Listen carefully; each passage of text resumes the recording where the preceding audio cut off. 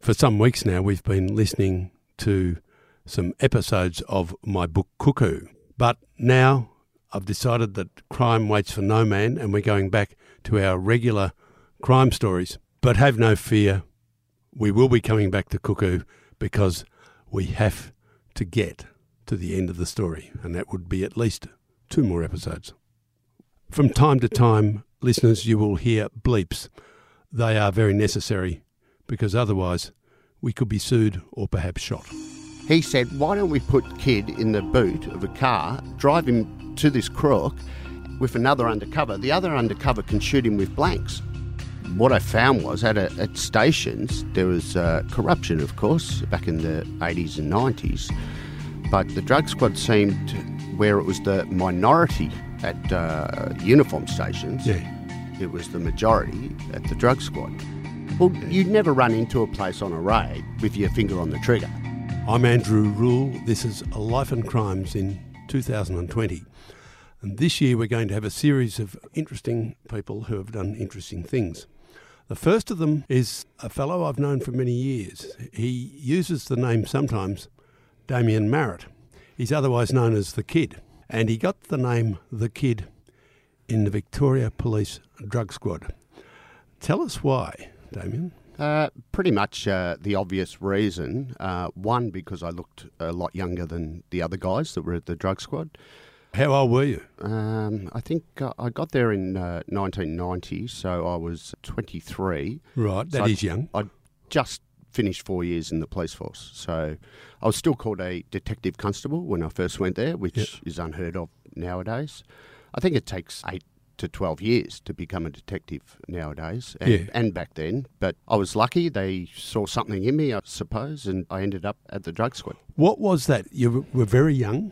Yes. You are at that stage, a boyish-looking, blonde-haired bloke who probably didn't look like other people's version of a flat-foot copper. No. Is that true? Is that what happened? Yeah, so I wasn't the typical copper-looking type. I wasn't, 6'1", mustache, brown hair, medium build. Bad suit. I was slim, blonde, surfy-looking, young, and a bit of a smart ass. So, my personality sort of didn't fit in with the, say nothing type coppers that you've all come across. Yep. Good point. And someone saw that early. Yeah, so I went there on secondment originally, and they pretty much handpicked me and said, we want you to do undercover work. And that's how I got so quickly, or it became so quick that I became a detective. Yeah. Because they took me on the pretext that I would be an undercover, right. So which I didn't want to do. It scared the hell out of me. I was, even though outwardly I was quite extroverted and I didn't appear shy, I was quite shy and, did have a lot of self-confidence issues and things like that. So for me to go out and be chatting with crooks who basically I didn't know, jack about that. The criminal world to that extent. I was just a uniform copper. And where had you worked, in that 4 years? What sort of work had you done? Yeah, so I started at Reservoir, just general duties, uniform. Went to Russell Street, did all the Russell Street things and found myself on the steps of Parliament House most days as punishment. For what? Well, whenever you did something wrong or you sort of got out of line, you ended up on Parliament steps, overnight. And you were considered somewhat of a troublemaker? Yeah, it was never anything illegal. It was all just a little bit. As I said, I was a smart ass all my life and, I'd have a talk back and, I might disappear for a couple of hours and have a lunch in the middle of, foot patrols and things like that. So, right. I wouldn't cut my hair all the time. It was always long. So, I came under the intention of, bosses. And so who decided that instead of giving you more punishments or persuading you to leave the job, they thought, let's exploit this young scallywag with the blonde hair? Whose idea was that? Yeah, look, at that time, it wasn't so much that, there was a reason to get rid of me or anything. Like, my work was still good. It was just a little bit different. If you say so yourself. Well, yeah. Well, I just wasn't conforming the way that most coppers usually conform. So... and then I went out to Box Hill uniform, and then when I got to the drug squad, they pulled me aside and said, this is our plan for you. And, I said yes because it meant getting a detective spot. much quicker than anybody else. So, I said yes, thinking, well, once I get there, they can't do anything about it. But they sent me on the course, and next thing you know, I've done the course being the undercover course. Undercover course, Yep. okay, yeah. At a very secret location. It's an undercover location. Well, it's actually a government-prohibited sort of secrecy thing. Yeah, of course. So somewhere in Victoria. Yeah, so we actually do work with the other agencies like ASIO and things like that at Very the good. time. Yeah, So, yeah. it was all hush-hush. Spend any time with the kangaroos on... My boss, remember Bob Armstrong? I do. Yeah, he killed Titbits. That was a kangaroo down there. How did that happen? Look, there was no coppers or anything, so everyone was drinking, and he was reversing out late one night at this place, and he killed Titbits. There was a much-loved kangaroo on this place. How very sad. Mm. But he was a trained killer, so... Yeah, well, don't know. I always saw him as a big cuddly bear, Yeah. So... Well, that's an insight no one else has ever shared with us. The fate of Titbits. Yep. And so after all these secret squirrel stuff, you start work at the drug squad, which was, when you started, was in... Russell Street. It was in Russell Street. Yeah. Was it? So, yeah. Okay. So I did started undercover at Russell Street at the drug squad. The drug squad back then was sort of split up into one sergeant and 4 crew, and the crew were senior detectives. So, and there'd be probably throughout the drug squad 20-odd crews. Oh, okay. Basically, to come in there as a pretty... without much experience other than general duties, driving the divisional van around. You're 23. I'm 23 years old, and suddenly the doors opened to a whole different life. And, It is. It didn't take long to realise that things were done a lot differently in the drug squad, or the squads even, than what I could have imagined. Yeah, what was something that sticks in your memory as... This is not standing on the steps of Parliament House. This is very different. I think I realised very quickly how unaccountable squad members were back then. The level that people were allowed to basically do whatever they want, as long as they're not shooting somebody out in the street. They didn't appear answerable to anybody, and it was sort of like a game of chess where... The most elaborate plan, whether it be to do with corruption or catching a crook, was considered somewhat of a game or a status, and, through that first sort of crew that I worked on, you obviously opened up to all the other crews at the drug squad. Right. And you realise that it's pretty much the same with every crew. So you were getting... What I found was at stations there was corruption, of course, back in the 80s and 90s, but the drug squad seemed, where it was the minority at uniform stations, it was the majority at the drug squad. Bit tricky when you're 23 to sort of fit in. Yeah. And there'd be tests, there'd be some sort of test to make sure that you're not going to just holler for the marshal. Mm. And look, what you've got to realise really is... you've got all these young guys coming into these squads and things, and basically you've got the majority of people showing you a certain way to do things. Yep. If you didn't conform to their ways, if they thought that they couldn't trust you, you wouldn't get any good jobs, you wouldn't get any privileges at the drug squad, you'd basically be an outcast. So whether or not you wanted to become corrupt or not wasn't the question. Yeah. It was how you fit in, Survival. So you learn, I learned very quickly, it's a balancing act, and I'm not going to be one that stands up and says, hey, this is all wrong. Yeah. I'm going to blow the whistle on all this because... Where would I be? I would have left the job straight away because, we saw in Windows 94 with all the shutters. Yeah. Whether it was Windows 94 or 95 or 96, what it was an organised racket where police were getting kickbacks for shutter services when windows were broken on shop fronts. And, of course, naturally they started to break the windows. Conrad, the guy who was the whistleblower, his life was destroyed after that. and it was just he was targeted by copper after copper. He was, wasn't he? Yeah. Can you recall anything about him? Is it true that he had a sister that was a policewoman? I don't recall, Okay.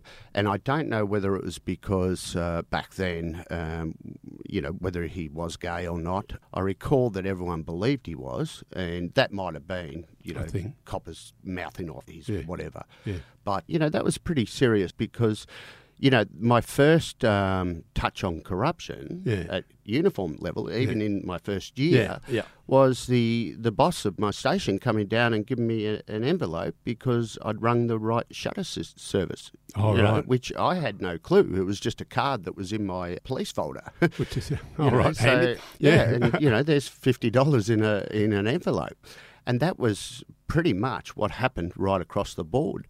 Which, of course, led, as some of our listeners may recall and others won't, it led to a lot of windows being broken. Well, see, that's the problem. Money attached to broken windows, guess what happens? Yeah, well, it's the next step in the... It's not just, I get a bit of a kickback. It's like, I'll create some money. And I'll go out and, I'll either get a crook to smash all the windows along High Street, or I'll smash a couple myself on night shift and ring the right people. And as you know, by the time it got into the mid-90s, when it was all exposed, they were getting a hell of a lot more than $50, and they were breaking the windows themselves. But the biggest problem is those sergeants and senior sergeants that were going out and interviewing the coppers at the stations that were pointed out as the people who had received money. Yeah. Some of them had been involved in it themselves and actually given the people that they were interviewing the envelopes. Is that right? Yeah. Oh, well, that'd be interesting because they'd know all about... so no saint like a sinner turned, as my grandmother used to say. Yeah. Well, how could you find... Had they converted or were they really... No, they hadn't converted. They just got a job to be given, and the best way to cover yourself is to be the one looking at you. Oh, And it's the same as internal affairs. Is that right? During the 90s, the internal affairs or ESD or IID or B11, whatever you want to call them. All those. A lot of guys escaped from the posse by joining the posse. ESD. That's very smart. That way, everything in their past was wiped, plus they were going there to get promotion. So that's the other part of why the 90s was so corrupt, because you had people around you all pulling you into this system. You had no accountability. You had everyone who would back you up, but you also had the people that were there to look at the coppers that were part of the giggle in the first place. Yeah. So how are you ever going to get caught? And Very interesting scenario. And, of course, it's given us some marvellous things in a dramatic sense, like, it's probably made the whole police force hate me, but... and the odd other one. So give us an idea of what it was like to go on that first undercover job. Yeah, look, I did a couple of little ones before I went down and got trained. I think it was just them testing me out. But pretty much my first job went from a phone call. Charlie Paddy was the crook. A phone call to Charlie Paddy asking for 5 pounds of grass. And that job turned into a $1,065,000 show job. So a buy-bust is when, we say that we're going to pay all this money for a certain amount of drugs, and we turn up with the money and then we arrest them. So the money doesn't go anywhere, but we had to show them $1,065,000 up at Interesting proposition, given you've got to actually get $1 million in real cash. Yeah. Real cash. Well, if we did... There's no fake cash in there? No, it's all real. It was from the National Australia Bank, actually, because I went down to help get it. But the problem was, the job was supposed to be done on the Wednesday. Now, I got phone calls because it was delayed till the Thursday or Friday, and people around me, the bosses, got phone calls saying, hey, this job has to be done straight away because that money we need to pay all the overtime and allowances for other detectives. Oh. So we haven't got any budget left if you don't do this job straight away. Oh, so it was police force money. Yeah. It wasn't borrowed for the day from the bank. It comes from our budget and gets put back in, yeah. So if anything goes wrong, it's yeah, right, okay. Yeah. Oh, well, that's very interesting. So, so the very, really dangerous undercover procedure has to proceed not at its natural speed, dictated by crooks and undercovers, but by the accountants who say we need it by 4 o'clock to pay the overtime. Exactly. Is that right? So and is that what happened? Yeah. Yeah. So I'm sitting there with one of the crooks that it turned into, Matteo Meducci, who's a really good name up in Mildura, the Meduccis. Yeah.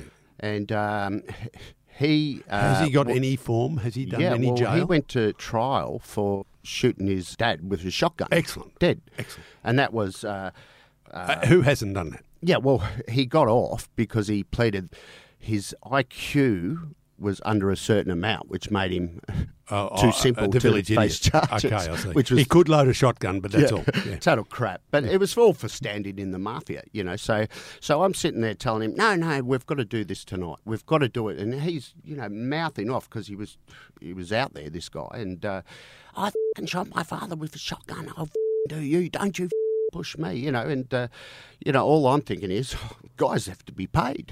Yeah. So I didn't really care about his antics. It was more, how do I make him do this? You know, so. Right. So and what did happen? Well, it was funny because we ended up doing it. It was at the Apex Caravan Park in Mildura, right on the river. That's where all the stars stay. Yeah. Well, the SOG came out and they said in the briefing the night before, if you hear a shot, hit the ground because we're coming out shooting. We know something you don't. So anyway, it was, and I'll put him in, Damien, who's a good mate of mine, but he jumped out of the SOG van and he had his finger on the trigger. So he's let off a shot. So all the crooks have pulled out their guns and they're throwing them in the water and I'm throwing this... Did he accidentally let them go? Yeah, it was accidental. Because when you have your finger on a trigger, the tendency is for the reflex action. It's very tricky. Yep. Very dangerous. Well, that's why you'd never... Most people that handle guns have accidentally fired one. Yeah. Well, you'd never run into a place on a raid with your finger on the trigger. No. It's on the side and it's straight. Got it, yeah. And it goes on the trigger when you're pretty much going to shoot. But sometimes that can get lost in the translation. Yeah. He probably didn't do that again. Well, I believe he had to mine something in the middle of the bush for about a week or something. So the shot goes off. Yep. The crooks are throwing their guns in the water. Yep. Which is good, rather than pointing them at you. And what happened? What were you doing? Did you pull a gun out and throw it in the water? No, I didn't have a gun. That was good, the way you went in there naked. Oh, well, it's I threw. We had the old mobile phones, the first ones, the big box. Yeah, it was. I thought under brick, pretty cool. But I've thrown that in the air, and that was rented. So that smashed, which the bosses weren't happy about. And really, yeah, you can't get away with anything, So, like on that, there was a job I was going to do in the middle of the bush one night on Boxing Day. Yeah. And I'm standing at the drug squad and we knew the crooks had booby-trapped this whole crop. Yeah. And the crook that was taking me there believed I was another crook. Yeah. But he said, they'll sweep your car and you and all that. So you couldn't have any devices. Or anything. Yeah. So middle of the night, walking into this bush. Anyway, it was good that he warned you about all that. Oh, yeah. I mean, crooks help out crooks. Yeah. So... But one of the bosses said to me, and I'm not going to say his name because he'd probably be embarrassed about it. Possibly. Well, Damien, what happens, this is a hire car. If they knock you and steal that car, we're going to have to pay until we get it back. Damien, just for our listeners' benefit, when he said, if they knock you, he meant if they kill you. Yeah, if I don't come back. That's what he meant. He was worried about the hire car, the second-hand Tirana. Because you've got to imagine, during the 90s, Toyota Camry. The budget was so strict, so it was probably on his mind without thinking. Is that right? Yep. Yeah, and good. I said to him, look, I'm sure my mum will give you my super or whatever to pay for that pissy little Toyota. Oh, very good. So, but, and that reassured him? Oh, he realised what he said straight away, I had another boss say when there was a bloke offering money to kill me, he said, why don't we put kid in the boot of a car, drive him to this crook with another undercover. The other undercover can shoot him with blanks.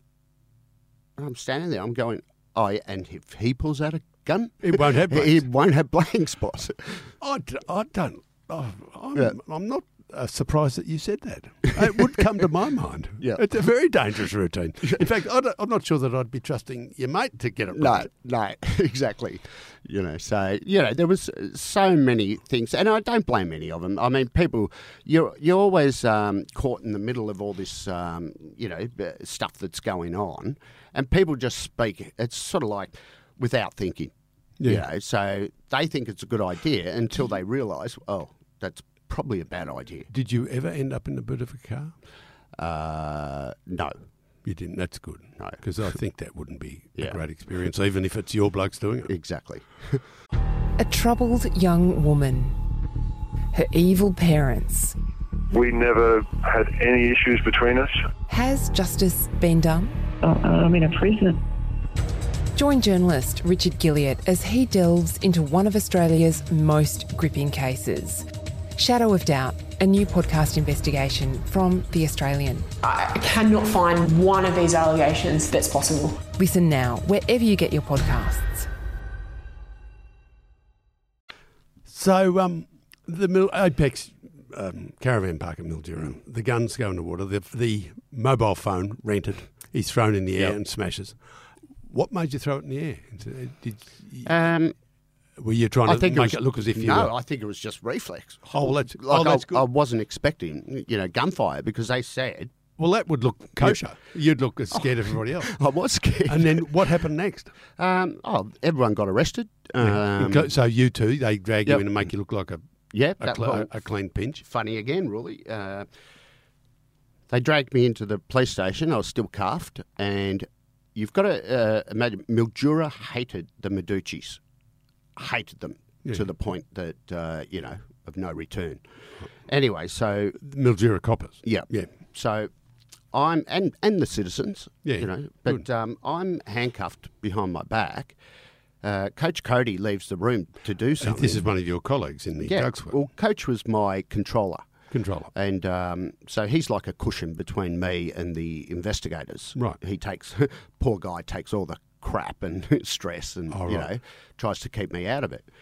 Anyway, he's left me in the room to go and find keys, and 2 uniform cops have come down, and they have come in the room, and they're ready to, I knew exactly what they were going to do. I was going to get a flogging. Right. And just for being you, just for being allegedly a Meducci associate.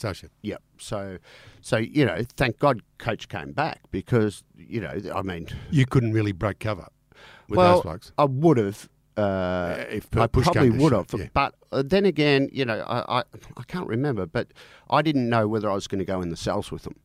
Very dicey. Obviously I wouldn't have broken cover if that was the plan, but thank God Coach came back and saved the day. What did he say?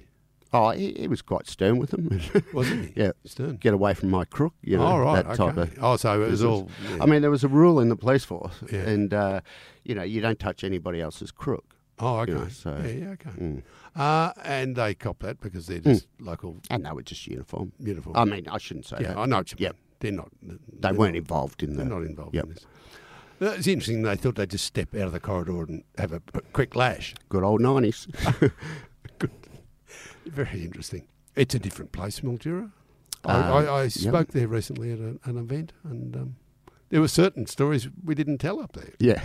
Including ones about that family. Yeah. Funny about that. Yeah. Damien, we've talked about some of your time in the force. What have you been doing lately?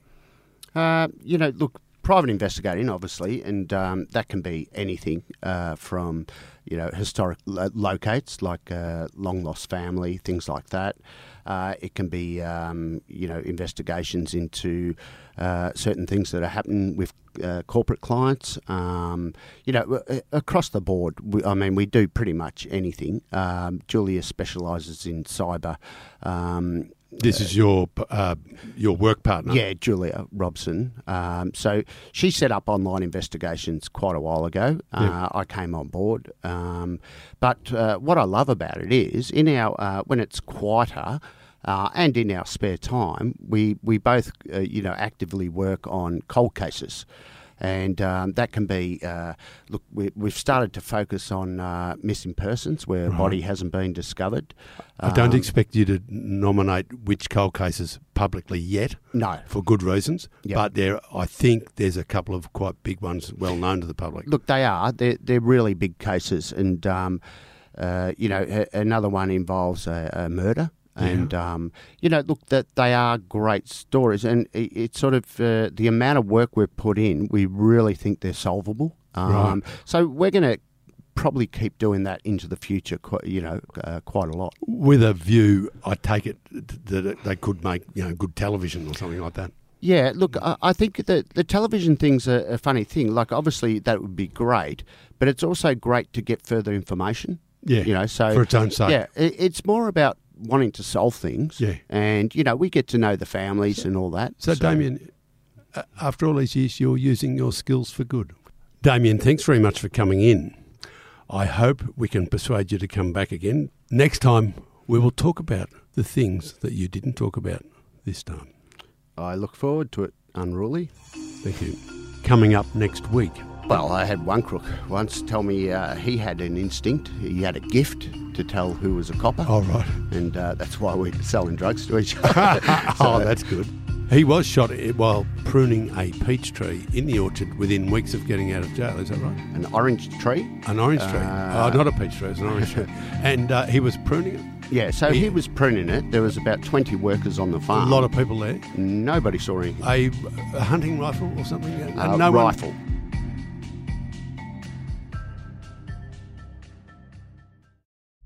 Access a world of true crime podcasts on Crimex Plus, where award-winning journalists take a deep dive into unsolved cases. Every week, we're waking up to a dead woman, a dead mother, sister, auntie, grandmother. It's not good enough. From the team that brought you The Teacher's Pet, Shadow of Doubt, and Dying Rose, unlock early, ad-free, and bonus content from brand new series and flagship shows such as I Catch Killers with Gary Jubelin. One was shot in the mouth, and I thought he was dead. Another one had been shot with a shotgun and I got the overspray. Search for Crimex Plus on Apple Podcasts to start digging deep into the world of true crime.